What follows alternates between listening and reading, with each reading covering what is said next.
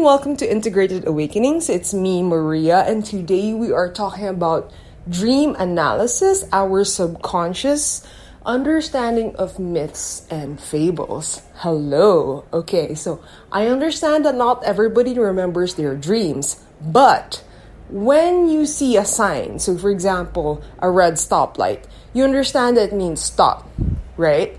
So when we talk about dream analysis, analyzing myths, we feel into the subconscious feeling of that red stop, right? Like, what if we brought that underneath the waters, and what does that mean? So, for example, the vehicles stop, so movement stop, an external force governing order telling me and my movement to just halt. And then how do I feel about the stop sign? How does the character in the vehicle feel about the stop sign? Does it feel obedient or feels like breaking the law? That's what I meant about bringing it on a subconscious level, subconscious translation, in terms of like, this is like subterranean math. It's like puzzle interpretation and translation on just a subtle level. I know that right now this can sound very cryptic, esoteric, impossible, but just like how I demoed it for you with the stop sign, it's actually really logical how to go about things. Basically, you explain what the stop sign is to an alien, like, okay, this makes vehicles stop in the middle of the road for order. Yeah, like someone who has no context of what's happening. And then you just translate that for the energies that are affecting or being affected by that stop sign. You feel me? Okay, now I might be rushing into things too much. So let me just backtrack and talk about the types of dreams and then give you an example of like a collective myth / fiction, and we'll do an analysis together. Okay. So dreams in general, there are like 3 to 4 types. So the first one is you just digesting, regurgitating your day or maybe your anxieties, and it feels very kind of like a rewind ticker tape, right? So this is very just your brain just digesting everything that happened. The second kind is like a food dream. So basically, if you go to sleep full, your food karma unravels. So basically, if you ate meat, it's the rice's dream that you're having. So don't do that if you don't wanna have dreams that are specifically made by your food.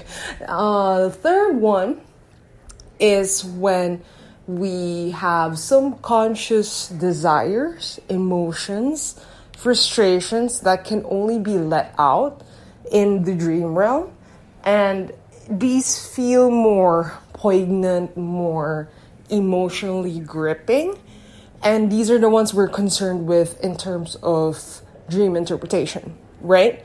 And the fourth one is kind of special. So if you do dream work, if you do a lot of communing with the divine and asking for signs, especially via dreams, this is when energies send you messages specifically via dreams, so that you have answers to questions, can visit dream walk to other people's dreams, and like study in other realms. So this is like the crazy stuff. This asterisk number 4 is the crazy stuff.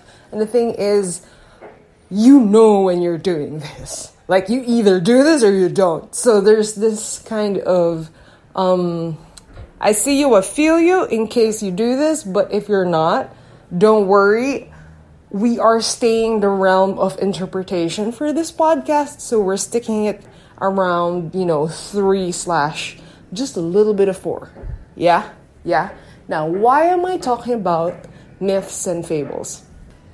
It's because myths, fables, fiction, the movies that we see, are collective dreamings of the collective. Basically, these are signs, images, feeling, stories that really relieve, entertain, resonate with a lot of the present energies. And if we have a deeper understanding of how they are, if we could really witness it properly, we'll be able to empathize what is going on with the collective subconscious. Yeah? And the thing is, a lot of artists already do this quite subconsciously in terms of, for example, movie directors, singers, when they touch something really real or something bigger than themselves and it just spreads like wildfire, there is usually a very archetypal story that's needing to be heard via that thing, right? In the same way that when we study history, so for example, we study ancient Japan or ancient Greece, we look at their fables, at their popular epics, to understand the culture and how things were at that time.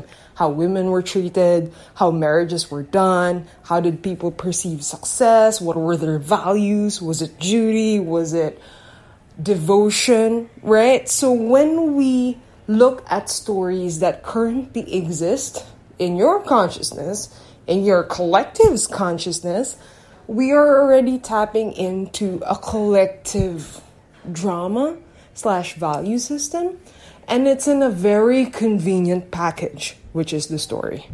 Okay? This is the motivation for why I want you to be able to read this. So basically, I'll give you another metaphor. So for example, you're a layout artist, and for layout artists, it's popular that you lay stuff out on the grid because you want subtle alignments and proportions. And we train your eye to see these grids even if normal folks don't see them. And then when you see this underlying texture, you'll have a way to feel into the proportions of other artists, other designers, right? Other cultures. So for example, Japanese people have a lot of space, negative space in their layouts. So this is what I'm trying to talk about in terms of stories. I want you to feel the underlayer of things. I want you to notice the subconscious layer of things. And the technique to go about this is, I will summarize it. You better catch this because it's so short. It's just 2 things. Okay. 1, all energies and objects within a story is dreamt of by just one person, by one being. Okay? So, for example, we have the story of Last of Us. Yes, I'm using Last of Us. Don't perceive Joel, Ellie, the cordyceps, the fireflies as like different people. Imagine that's just like one person having one dream and those are just different aspects of themselves. Yeah? By the way, this is also traditional Jungian stuff and woven with transpersonal psychology, so this is legit. I'm just summarizing stuff for you. So anyway, imagine it's all dreamt by one person, okay? And then you will see what roles these aspects take on within that person. So for example, Joel, so for people who haven't seen The Last of Us, it's basically a post-apocalyptic movie where cordyceps, a mushroom, has infected a lot of people, the whole world. And Joel is this dad, who had a daughter that died early in the series, who is protecting this girl, Ellie, as she's traveling through the US. Yeah? So if we look at these like chess pieces, yeah? Joel is a male protector archetype, right? Ellie is a young girl who's very smart, in Tagalog very angas, and has within her a potentiality of the next world because she's immune to the cordyceps, so she has like a legacy of the new world, right? And then the cordyceps is like an infection, so it's like an aspect of destruction, infection, but also proliferation. Okay, so anyway, we'll look at the roles in deeper detail later, but I'll give you number 2. Okay, so number 1, all aspects are dreamt of one being, right? So really perceive all characters, energies, motivations, objects in the story as just by one person, right? Number two, try to explain the aspects, the functions of the story to an alien. In the same way that a while ago I was over explaining the red stoplight, I need you to explain the story in very kindergarten terms to an alien who probably has no context for it, right? So for example, I'll go, okay, cordyceps is a mushroom. What's a mushroom? Oh, it's a fungi. It's something in between of like an animal and a plant that kind of just spreads, usually for decay, and doesn't really have like a physical body. And in this story, eats at someone else's body so that it could produce itself. So the alien would be like, oh, so it's something that's bodiless and is returning these bodies to decay. Yeah, and then you're going like, yeah. So, and they're gonna be like, okay, so what's post-apocalypse? It's an end of the world. And they're like, oh, okay. And then the quote-unquote enemy or destructive force of this story is this entity that reclaims bodies, right? And multiplies. And you're like, yeah. Yeah, do you see it? Do you see how you kind of need to... It's almost like you have the number 6, and then you need to do some factorization of 3 times 2. So you're trying to get, for example, cordyceps, and you're trying to break it down to simpler ideas. So, and ideas that kind of give you a clue of what this looks like on the underbelly of the story. So basically, decay, not having a body, proliferation. So maybe under cordyceps, you would have those words. You see what I'm saying? You see what I'm saying? Okay, so I do want to give you some basic archetypes that are usually for humans. Yeah? So usually, a gender of a person in a myth has these usual, typical arcs. If you've heard the hero's journey and the heroine's journey, the arc of a masculine energy, again, this is not a gender of a person. The person's the whole story. So this is just the aspect of a masculine. Maybe not even the whole masculine, especially if you have several characters that are like masculine energy. And then you have several feminine characters, like you have a queen, you have a priestess, you have a little girl. So really see these as like saying warm colors and cold colors. Yeah. So I really want you to not see these as independent people. These are just aspects. Yeah. Okay. So masculine energies tend to have a mountain-like progression in terms of they're looking at the external environment, doing achievements, like think of Hercules and like his trials, right? And even Joel, right? Like he's doing something, like he's trying to get Ellie somewhere, and he's trained on the external environment, and there's a lot of tests of strength. They become a man, right? They become a hero, right? And then a lot of feminine aspects. So I just want to say, for these masculine energies, other than it's like externally focused, there's a quote unquote earning that's happening. Usually feminine aspects are already divine, are already chosen, are already like the sauce, right? They're already the prize.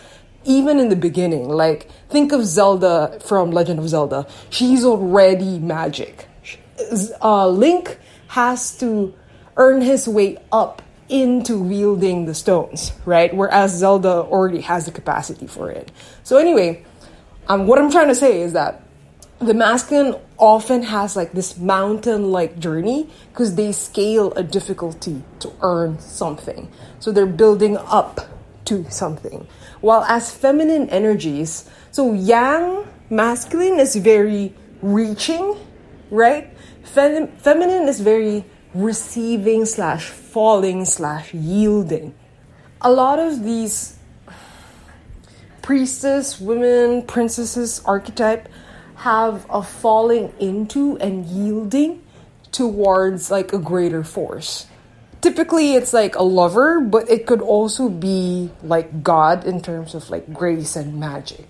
Yeah, so this is why you have a lot of princess to be saved archetypes, or princess awakens into secret magic, holy grail stuff archetype. You have a lot of women who are casted into internal magical feminine sensitivity tropes. Yeah, because the heroine's journey tends to be internal. Okay, so think of Elsa in Frozen, yeah, and how she is already a being of magic, and she needed to almost break into her like depression / despair to awaken into her legacy as like an ice deity. Yeah, so there's this sense of especially with princesses, so think of Princess Leia, how they already inherited the throne. There's this thing about feminine quality, energies, and aspects of how they are already, they don't need to earn. Like, they don't need to earn the top of the mountain. They came from the mountain, they just fell. And they just need to fall again or yield again. Like, they usually yield to a protective force to bring them back up the mountain. Yeah? So think of Ellie from The Last of Us. She was already the answer. Right? She was already immune from birth. Because of her weird birth with her mom, she was already immune. She was the answer towards a new future. Right? So, for example, Joel, the masculine protector archetype, learned how to harden himself and do hard things. Ellie was just born with it in a way. Yeah. And the thing is, because of her specialness, that prizedness of her quality, she is something that needs to be protected. Now, I know that a lot of people don't like this / can't. Also, a lot of masculine people don't understand this, but there's something about the feminine that's quite fragile, and I don't mean it because we can't defend it ourselves.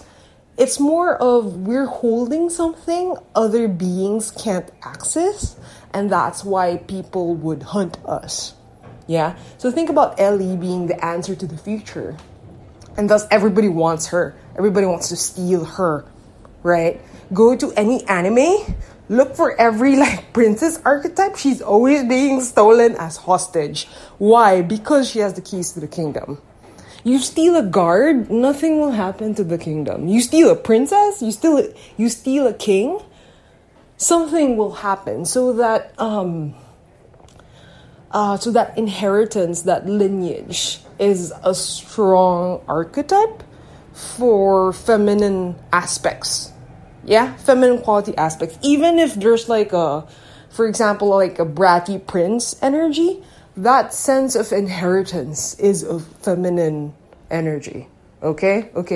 I hope people are like picking this up. Now, a lot of people I remember my brother asking me why Last of Us is so popular, why people like Joel a lot, and I'm like, why wouldn't they? It's literally a hot daddy energy who's protecting you through like the shittiest post-apocalypse ever, right?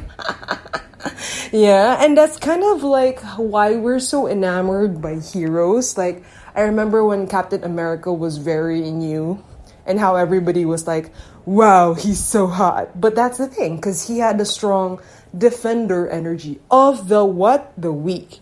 Yeah? And that's the thing with a lot of masculine energies. It's like they were born in these stories, like what I noticed. Also, if you pick up Jungian books, you'll notice this as well. if you read the text. If you read the text, they tend to be protecting feminine aspects. So think about this. Think about this within you, okay? Your masculine aspects is learning how to defend your own boundaries to protect the sensitivity of your feminine aspects, the sensitivity that's already connected to the divine, right? And your feminine aspect is learning how to yield, trust, and discern which masculine aspect of you is like, oh, this bitch is like a real defender and this bitch is a fake ass bitch. I'm hurt, cry, cry. I didn't defend my boundaries. See, this whole ecosystem is happening within you. See, I don't want you to overly identify with like one aspect, okay? You do that when you're in relationships, but when we're analyzing stories, I need you to really see it within one being, as if one being is dreaming this. Yeah? Now, when we get and progress throughout the story, we see how Joel is tested in different ways. And we even see how Ellie is tested when Joel,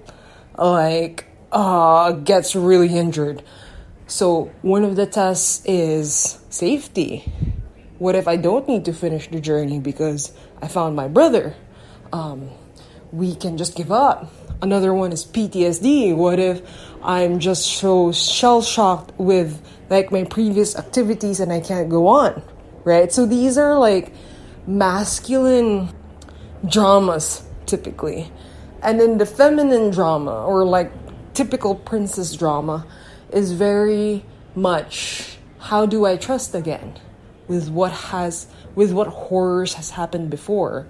Also, I do want to note, I find it really interesting that Ellie's initiation into the realization of her, I really want to call it divinity, the capacity to change the future, because that's kind of like how it's coded for other stories as well, is through love, right? She was being romanced by her best friend, and her best friend literally asked her if they could just die like romantics, and she had to kill her lover. Yeah, so that's what I'm saying with how usually what initiates a feminine energy is love / a lover. Yeah, so I find it interesting that what initiates Ellie into the truth of how she could change the future is a lover, right? So there's this sense of things happening to... So there's this sense of things happening to the feminine aspect and her needing to discern and trust, and her needing to discern in the same way when she was with that pedophile, right? And be like, I don't trust you, right? She was like, I'm gonna bite your finger when you're gonna try to see how even when she was tempted by, I'm gonna wife you. Yeah? So anyway, there's this sense of knowing your value, especially for like a feminine aspect. Really, Ellie knowing how greedy people can get when they find something very crucial and important, and like being able to discern where she's supposed to put her eggs in which basket. Now, I find it, if we skip over to the ending, it's typical in myths to have very metaphoric deaths and sacrifices. So for example, Jesus ascended and resurrected. Mother Mary also ascended. There are a lot of fantasy plots where, if you look at Aang in Avatar, he was asked to sacrifice his human attachment, like a death to his human story, to become the Avatar, right? I know he like cheated that, but there's this, in the same way that stories always have like this big pit, like big despair energy before you get to the final climax, there is usually in the end a kind of ask for sacrifice, because it is the door to portal of change. So I wasn't surprised when they were asking for Ellie to basically die for the sake of a chance of a cure, because that's quite like a usual typical symbolism for the end part of a story. So it's like a sports anime character being injured. It's someone being asked if they could sacrifice. Oh, God. So I wasn't surprised when she was asked to do a death transition, but what I noticed is that the Firefly head honcho made a decision for her when she was asleep. So basically, again, this decision was stolen from her, and they had to hold back Joel from keeping her safe again. And it's Joel who breaks her out and who makes the decision for her. So there's this overexpression of protection. I'm not saying she should have died, okay? I'm just saying that if I was explaining this to an alien, they might be saying that this is less about the cordyceps and more about Joel and Ellie. Right? It's more about Joel and Ellie living life, not really solving or saving the world via the cordyceps thingy. So if this was Harry Potter, this was less about defeating Voldemort and being able to subsist in a world where you do have your friends, your family that is immune to Voldemort but will not kill Voldemort. Do you see? Do you see what I'm saying? So anyway, when I explain this to the alien, they'll be like, okay, so this is more about the relation of the protector energy being able to value the life in his second chance of like a little girl. Because in the ending, Joel does talk about his previous little girl, his previous princess, his previous progeny, right? And there's this kind of... When I look at The Last of Us, I feel like it's a very strong celebration of the knight. Yeah? Because the knight as an archetype is basically someone who's willing to travel the world in duty and fealty and devotion to their queen. Right? Queen meaning the feminine aspect quality of their kingdom. Meaning what is worth defending, what is worth protecting. So when I see people be a fan of Joel, or even Pedro Pascal as he's also protecting Mandalorian as another like divine child, right? As another important magical progeny of like the Jedi Order, they're really celebrating this knight energy that's willing to finish a quest alone, usually, and with such strength and devotion to protect that fragile and weak. Because usually the emperor would be something that stays in the kingdom and facilitates and governs, right? So it's more of Game of Thrones typical king energy. Does not really venture out, right? So the knight is more resonant in a way because sometimes a prince energy earns the kingdom by protecting a princess energy. So for example, in The Mandalorian, Pedro Pascal's character, or the Mando basically, protects Grogu, right? Protects little Jedi. And little Jedi, in the end, says, I am loyal to you. I am a Mandalorian before I am a Jedi, right? So if you go to Fables, this is when the princess marries the knight so that the knight becomes king.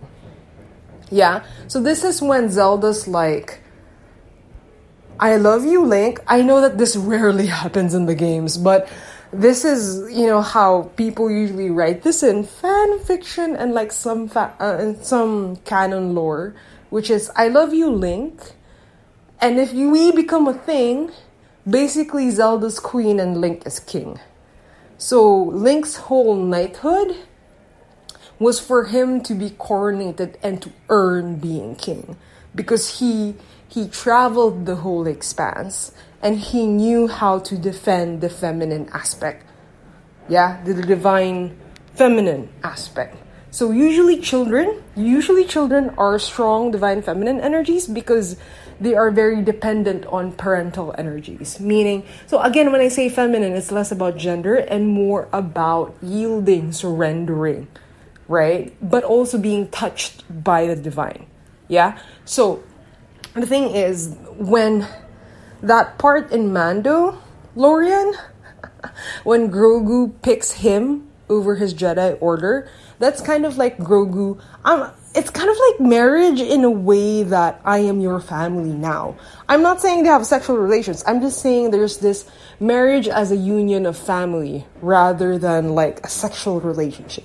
Yeah? So if you think about Shrek, right? You think about Princess Fiona marrying Shrek. It's because Shrek proved himself as a knight energy, and by the end of the thing, Shrek becomes royalty in the way that Fiona chooses to be an ogre with him. Right? And I know that he doesn't earn the kingdom, but there's this sense of he earned the kind of approval that he's always wanted in the start of the story, which is instead of he's an ogre that people hate and people don't want to approach, by the end of it, a lot of the fairy tale kingdom likes him, right? And he even has the girl. He even has Fiona. You see what I'm saying? So for a lot of mythical archetypal stories, this is, I know I spent a lot of time explaining it, but this is typically what the arcs of a feminine energy and a masculine energy is. It's quite repetitive, and for good reason, because that's kind of like the arc of your own feminine and masculine energies within you. Your feminine grows to wield its own divinity, but also discern who to trust. Your masculine learns how to be fucking strong and loyal, devoted, committed to the feminine aspect within you as well. So these are like evolutions within you. And yes, your inner child is also a divine feminine within you that you are protecting until that thing becomes like, fucking strong. I mean, like fucking coronated. Yeah? So if we go back to the other symbols of The Last of Us, I think the only thing we haven't really, because I really simplified it, okay? So I'm only doing Joel, Ellie, and the cordyceps. Okay, so if we look at the relationship of cordyceps as the destruction of the world and with like Ellie and Joel, it's kind of like an antithesis to their desire to subsist, exist, and live. Like, what do you live for? A lot of the minor characters all kind of, so for example, the gay couple, right?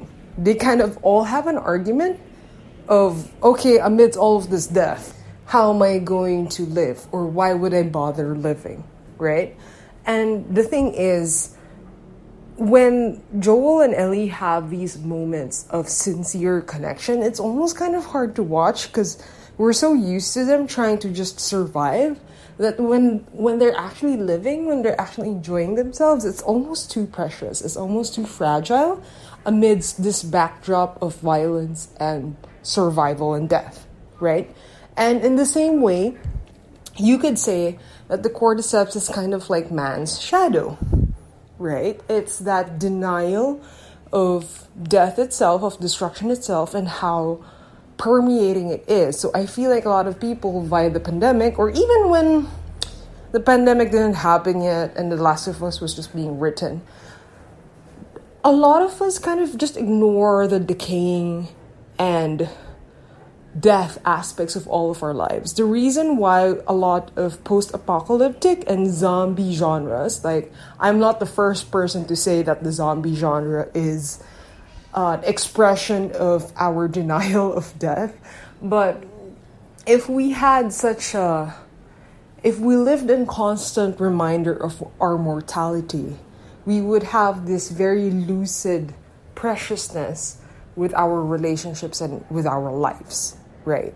And the thing is, the reason why we need these survival stories, these reminders of pestilence, reminders of mortality, is because in our everyday lives, everything is overly sanitized and convenient to a point that we usually lie about the persistence of death. Like, we have anti-aging creams, we kind of hush-hush when we talk about people who are sick, right? We cover the ears of children when we talk about our relatives who have cancer. So the thing is, when we engage with stories that have this very thick air of death, it's almost like our subconscious correcting itself in terms of, oh yeah, being reminded of our mortality isn't so bad. Yeah, so on a collective level, the function of the cordyceps within the story is kind of like the perfect antithesis to the argument of the Ellie Joel shenanigans. Yeah, like the whole thesis of Ellie and Joel of what is worth living for, what is worth all of this sacrifice for, what is worth fighting for, what is worth almost defying fate for. It's to live, right? And then cordyceps is literally just killing, right? It's just the death of other humans, okay? Yeah. So do you see how, in the same way that a lot of, so for folks who are new to like cultural story analysis, a lot of myths around vampires, merfolk, of folk who are like in between one thing and another. So for example, mermaids, a lot of like queer and migrant people resonate a lot with that because it's being one thing and not, and that liminality being like an identity you empathize with because you both feel human and not human because you were dehumanized because of your gender, your color, your weirdness, your queerness, your oddness, your uncanniness, right? And even Godzilla was made after the nuclear bomb shenanigans in Japan, and it talks about this grand scale of like an unknown force and just processing the fear of that. Whoa, what about this thing that is like we can't handle? Just like the scale of it, and how like for generations like little boys and just the collective had this symbol, had this archetype, Godzilla, right? Of how to process that scale of a singular destructive force. So this is what I meant about being able to really understand. So for example, right now, you know how to understand myths in terms of like the hero, heroine, and like understanding the underlying symbols of like the main components of that story by explaining it to an alien, right? And I gave you other examples such as mythical creatures, especially if they're teenagers and they're like not accepted, right? So this is why Wednesday, or this is why Twilight, you know, vampires and werewolves, that's kind of like the whole energy of those stories.